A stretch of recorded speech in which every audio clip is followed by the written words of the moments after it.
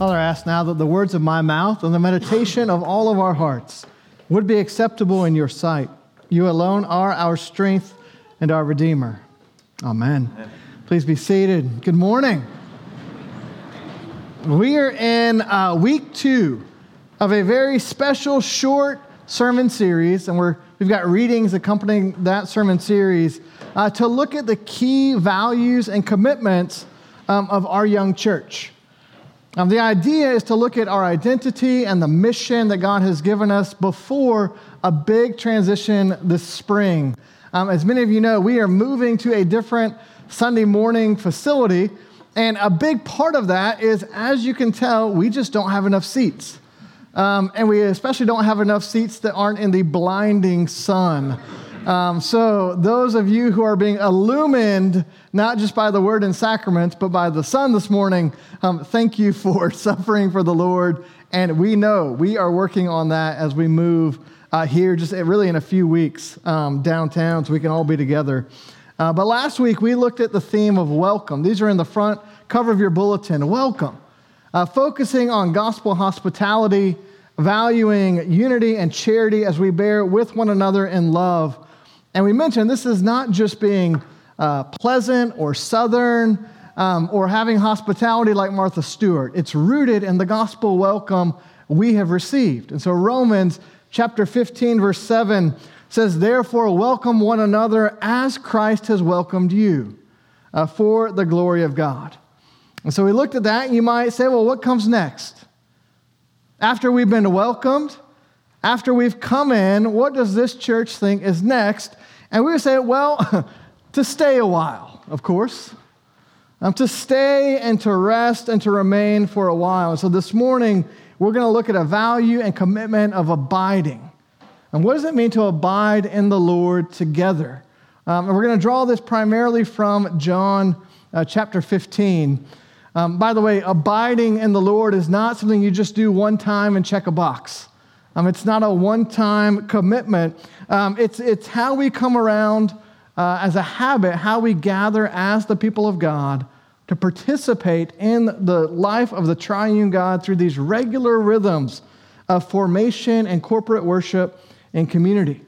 And so our goal really this morning is to look closely at that teaching of Jesus in John 15 about abiding in Him, and to unpack a little bit about what that means for us, for our spiritual life, for our formation. What does it mean when we gather in worship? What's it mean for our goal as a vibrant, disciple-making, liturgical church that's all about the gospel? And so first, let's talk about this call to abide. John 15, verses 1 through 11. And we are jumping into the middle of a section of John's gospel called the Upper Room Discourse. It's these chapters, John 13 through 17, right at the end of Jesus' ministry with his disciples, just before he goes to the cross. It's a key concentrated section of teaching where he's trying to train his closest followers. He wants to give them a context. Here's what's going to happen as I'm betrayed, as I go to my cross, as I'm raised from the dead, ascend to the Father, and send you the Holy Spirit. This is what your life and mission will look like. And what I love about this section, the Upper Room Discourse, is that you have this concentrated teaching, but it's not just information transfer. The Lord, in the midst of this teaching, gives them a clear example, and He gives the church a gift. His example, as you might know, is that He washes His disciples' feet. And He calls them to do the same, and He calls them to the command of loving one another under God. And then the gift He gives to the church in the midst of this upper room discourse, the last thing in many ways He does is He gives them, He institutes this table. Holy Communion, Holy Eucharist. Bishop N.T. Wright says that when Jesus Himself wanted to explain to His disciples what His forthcoming death was all about, He did not give them a theory. Theories are great. Theology is great. But He gave them a meal. And we'll talk a little bit more about that, but it's interesting. When Jesus wants to prepare His disciples, He teaches them. In this section, He prays for them. He shows them, he gives them examples, he gives them things to remember, and he gives them things to do. Habits and practices that will help them remember their life in the Lord and obey his commands. So that's why when we think about discipleship to Jesus, we don't just think about his teaching or knowledge transfer in a classroom. Those are part of it, of course. But we think about there's so much more, including how we worship, what we think it means to be human, how we have been graciously welcomed into a relationship with God, the Holy Trinity. And what's interesting in this passage, John 15, is just like he does so often in the Gospels, over and over again, Jesus will take something that's very familiar to God's people. He'll take an idea or an image or a promise from the Old Testament, and he'll wrap it around himself and show how God is fulfilling it in and through Jesus. Sometimes in ways that are surprising and delightful, and even subvert what they'd expected, but you can see the symmetry of God's plan and his goodness. And so that's what he does here with this image in John 15 of the vine. The vine. Let me explain a little bit. In Psalm 80, the psalmist says, "You brought a vine out of Egypt. You drove out the nations and planted it. You cleared the ground for it. It took deep root and filled the land." In other words, the vine in the history of God's scriptures was a picture of his people, Israel. The vine that he planted in his land. And we see that thread throughout the Old Testament, and we see another thread that's problematic, of brokenness. Isaiah chapter 5, this is what the prophet says, "Let me sing for my beloved my love song concerning his vineyard. My beloved had a vineyard on a very fertile hill. He dug it, cleared it of stones, planted it with choice vines. He built a watchtower in the midst of it. He hewed out a wine vat in it, and he looked for it to yield grapes. He waited for the vine to bear fruit." And what Isaiah the prophet says is, "But it yielded wild grapes." It didn't bear the fruit that God intended or that God wanted or that God desires. And so Jesus comes to his disciples. He grabs that and says, "Hey, I am not just the vine, but the true vine, the good vine, the intended vine that can bear the right kinds of fruit." 2 Corinthians chapter 1, Paul writes, "For all the promises of God find their yes in him," in Jesus. He's showing how all this has pointed to him. And it's just worth noting that Jesus doesn't pull this image out of thin air. It's not like he's looking around stream of consciousness. Like if we were here, we might look around and go, "I am the tree trunk," or "I am the light shining through the window illuminating you." I mean, there's all these things you could grab. No, he is grabbing this image from the Old Testament. It's not just a clever image or illustration from gardening. It's about who Jesus is and who his people really are, what's going to happen to them as a result of his ministry, and how he will bear good fruit through them. He is the true vine. He is the vine, and we are the branches. We have been joined to Christ. And so he commands us, "Abide in me." And then he astonishes us with this promise, "And I in you." That he will abide in us. He will rest and remain and be with us, with you and me, as we abide in him. He reminds us that when that connection is tended, when it's firm, when it's solid, we are fruitful. We bear good fruit for the Lord when we are connected to the vine. But apart from him, we can do nothing. One of the reasons that abiding in the Lord together is a core value and commitment of our church is because if we are doing anything that's not rooted in abiding in Christ, Jesus tells us it's not worth anything. It's a waste of time. You might as well hit snooze, grab the blanket, and stay warm. Why else would you come to church with God's people? It's mind astonishing. And then he wraps up this teaching in John 15 with themes of glory. And he roots all of this in the love between the Father and the Son. And don't miss this. He says that, in the same way that God the Father loves God the Son, in that manner, in that amount, he loves us. It's not just this agricultural imagery of we're connected, but we're actually connected to him and his love for us. And that's this huge picture of the love that the Son has from the Father. Jesus says this is wrapped up finally in gospel obedience, and it culminates in this unimaginable and perfect joy. And he wants them to know that before he goes to his cross, before he is betrayed, that they have the opportunity, because of what he's going to do, to participate in the very life of the triune God. You see, as I read this upper room discourse, John 13 through 17, I'm just struck that this might be the most Trinitarian section of the Gospels. You see little snippets, little captions of the Trinity, like when Jesus is baptized, and we have Jesus, the Son, in the water. We hear the voice of the Father. The Spirit descends like a dove. Oh, it's the Trinity as a picture. But here, the whole thing is shaped by an understanding of the Trinity: God the Father, God the Son, God the Holy Spirit. John 15, of course, Jesus has talked about the relationship he has with his Father. But in the previous chapter, John 14, he's talking all about God the Holy Spirit.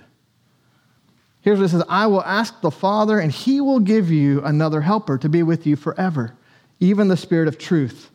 You know him, for he dwells with you and will be in you. The helper, the Holy Spirit, whom the Father will send in my name, will teach you all things and bring to your remembrance all that I have said to you. Here's why that's interesting. Before we have the command to abide in Christ, Jesus tells his disciples that the Holy Spirit is going to dwell and abide in us. That's what's going to enable us to abide in Jesus, and then Jesus will abide in us. It's all shaped by the relationship of the Trinity: God the Father, Son, and Holy Spirit. And God is going before us by grace to get us ready to do what he commands in John 15. He's going to send his Spirit to abide in us so we can begin to respond to this call to abide in him. And then by the Spirit, Jesus will abide in us. Here's the thing, friends. All my life, as I think about the purpose of Christianity, the spiritual life, I think when I was growing up, there were two main goals of Christianity. When I was younger, the main goal of the Christian life was to avoid hell, let's be honest. It was a good old fire and brimstone Baptist upbringing, and we knew that if we cut our deal, then we were okay. And we would be able to go forward and be baptized, and life would be good. And as far as we knew, that was the sum whole total of the Christian life. Avoid fire. I think as I got a little bit older, and even as things developed in that Baptist church, by the time I got to high school, I was told, hey, the goal is not simply fire insurance, but to have a relationship with God. And I'll tell you, as a teenager, that was incredibly confusing. I didn't know what a relationship with God meant. I didn't know what a relationship was. I wasn't even good at having relationships with friends. Certainly not relationships with members of the opposite sex. I didn't know who I was. Does that mean I schedule a play date? Or what does it mean to have a relationship with God? Do I have to create this and craft it out of thin air? It totally confused me. I had no clue what that meant. And then probably 10 or 15 years ago, the light bulb kind of came on. I had this epiphany moment where I realized that we don't have to craft and create and manufacture a relationship with God. Instead, there is a relationship that exists within God, Father, Son, and Holy Spirit, and we are invited with others into that relationship as his bride, the church. We don't have to manufacture it. There's not play dates. There's this incredible reality that exists between the Father, the Son, and the Holy Spirit. To encapsulate this, I came across a quote from Pope John Paul II, who said, God has revealed his innermost secret. God himself is an eternal exchange of love, Father, Son, and Holy Spirit, and he has destined us to share in that exchange. It's not just a me and God or a me and Jesus. It's God the Holy Trinity. And we're invited into that love, that relationship, that dance forever as his people. C.S. Lewis described the same idea in a little different way in his book, Mere Christianity. He said an automobile is made to run on petrol. That's British for gasoline, but petrol. And it would not run properly on anything else. It says, now God designed the human machine to run on himself. He himself is our fuel, the fuel our spirits were designed to burn, or the food our spirits were designed to feed on. There is no other. That is why it is just no good asking God to make us happy in our own way without bothering about religion. He wrote that God cannot give us a happiness and peace apart from himself because it is not there. There's no such thing. St. Augustine put it a little bit differently this way. You have made us for yourself, and our heart is restless until it rests in you. When we talk about a value, a commitment to abide, this is what we're talking about. We want to do everything we can as a church to help you encounter the love of God within the Holy Trinity, to help bring you into that love within his body, his bride, the church, to do the kinds of things when we gather together that make you aware of and help you participate in the life and love of the triune God. We want our imaginations to be shaped in every way possible by this crucial reality. That's the goal when we talk about spiritual formation, how we follow the Lord during the week together. When we talk about corporate worship and community, it's all to assist us in this call to abide, to rest, to remain, to delight in the life and love of the triune God, which bears fruit eventually in love for one another. That's a theme that runs through the entire upper room discourse. How do we love one another? What is this fellowship that God has joined us to and infused and empowered by his Holy Spirit? What's it mean to abide in Christ? I'm actually indebted to a guy named Dale Bruner. He's a New Testament scholar. And Dale Bruner lists 4 ways in which we abide. And what I like about Dale Bruner, some of you know that in the past I was on staff with Young Life, which is a great ministry. We support and partner with Young Life here. And when I was on staff, they took us out to Oregon for 3 weeks to train us.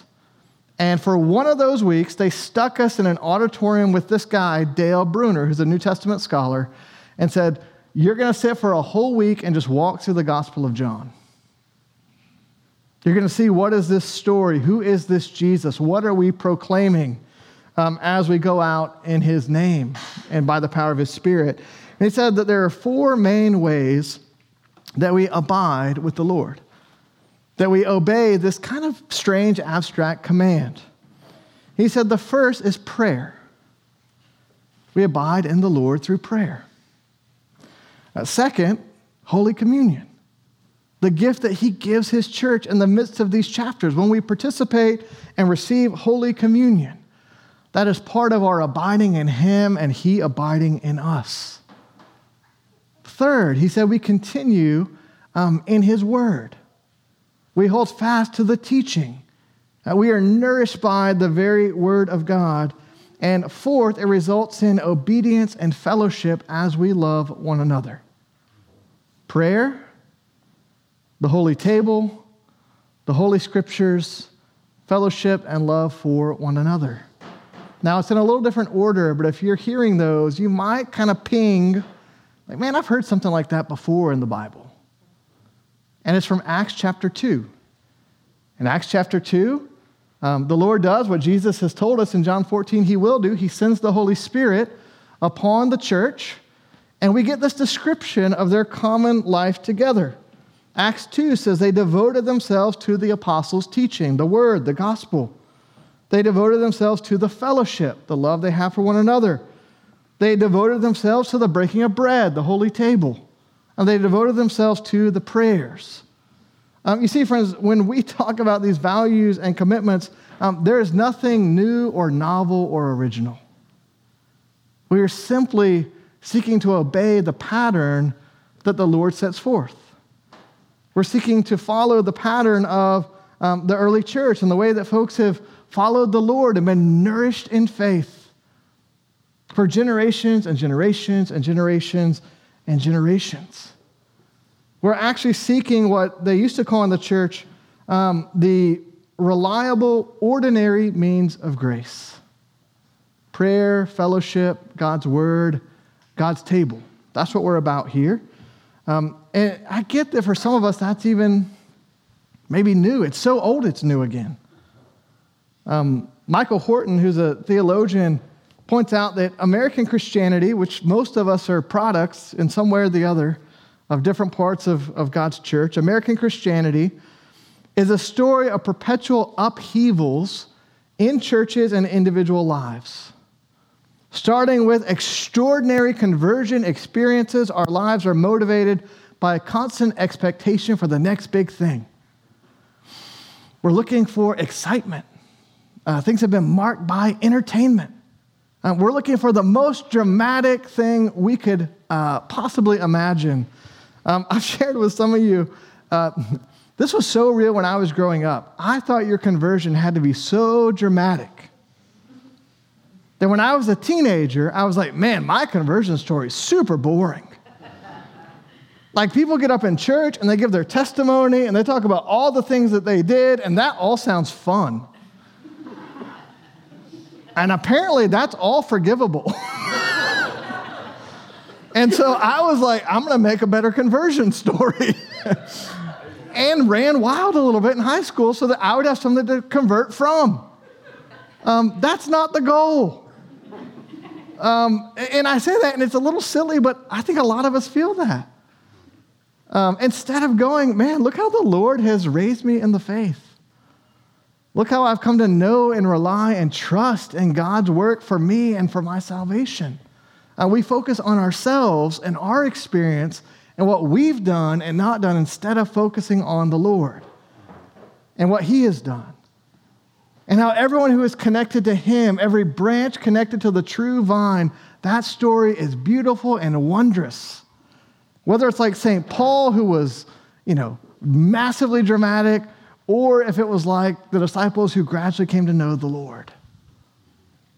It's fascinating. Michael Horton, just getting back to him, says that we in the church today have grown bored with the ordinary means of grace. Attending church week in, week out. Paying attention to the doctrines and disciplines that have shaped faithful Christian witness in the past, we often marginalize and substitute with newer fashions or methods. He says the new and improved may dazzle us for a moment, but soon they become so last year, so dated.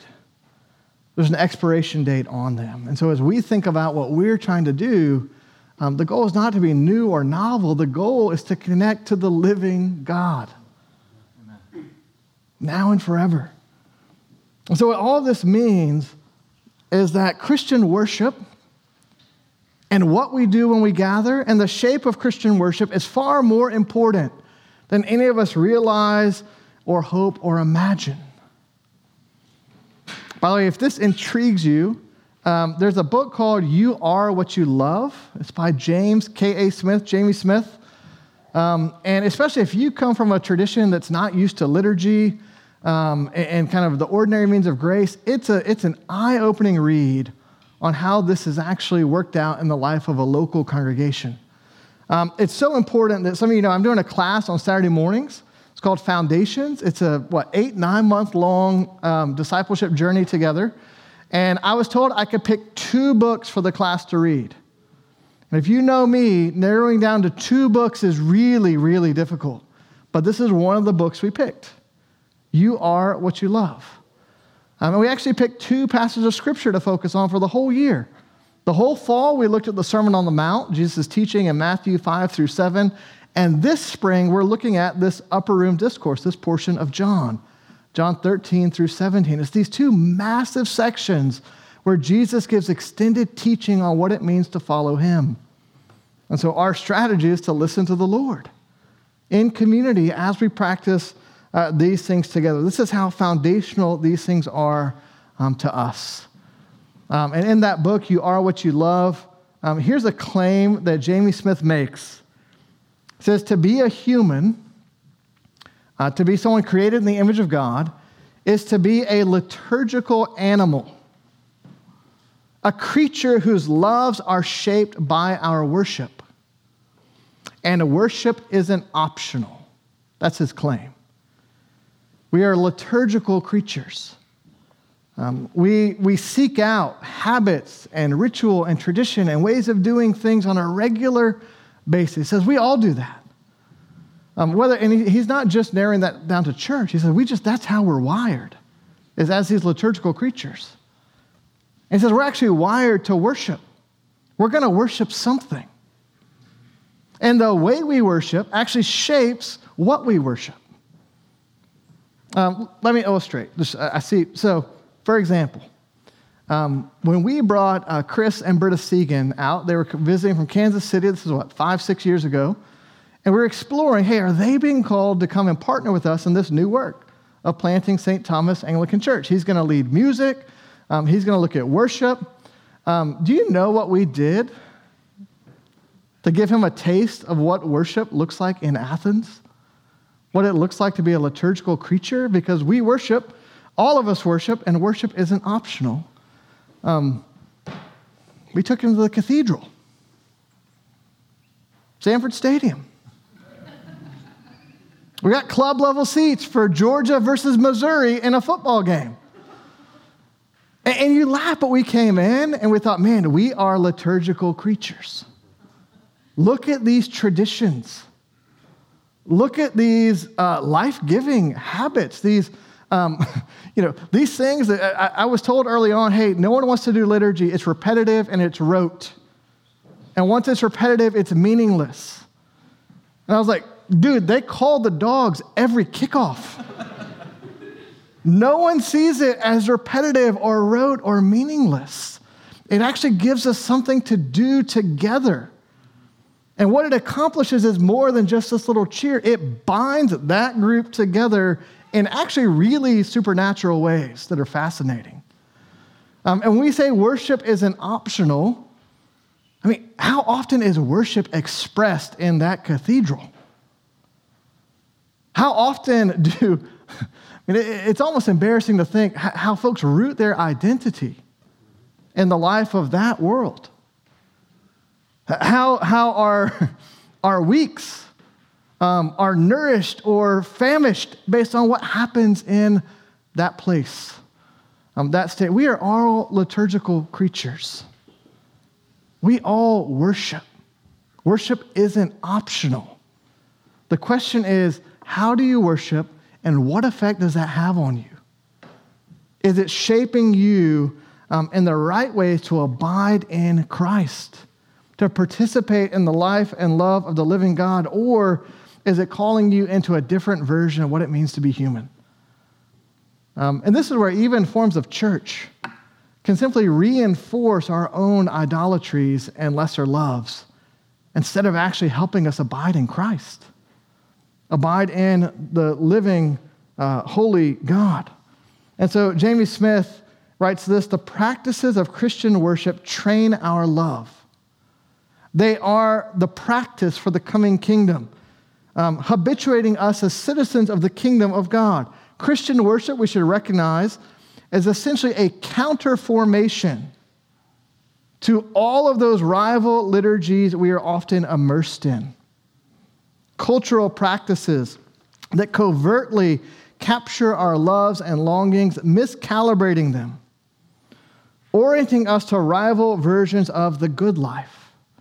And this is why worship is at the heart of discipleship.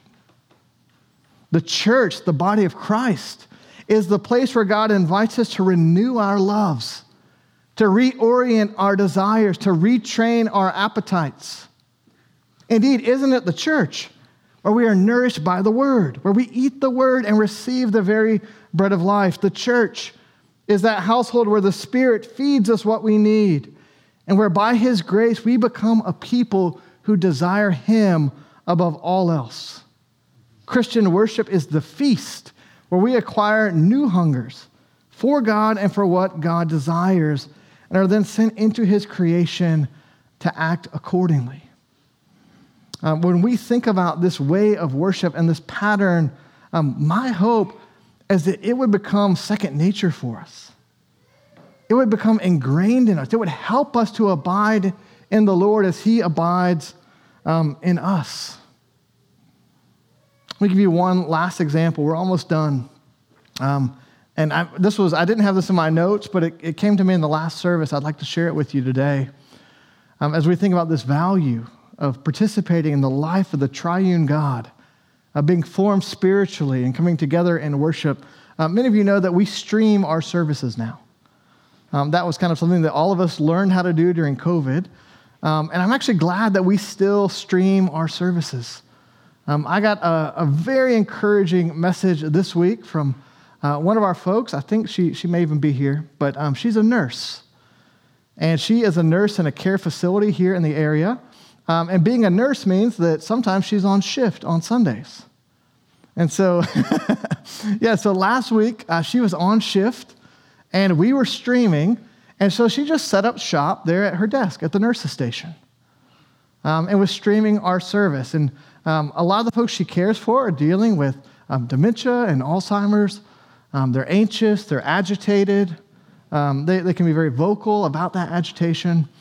And she just wanted to let me know that as we streamed our service, one of her friends here at this facility, who usually, after 5 minutes, it's just agitation, just came over and sat down, and she shared a bag of chips and sat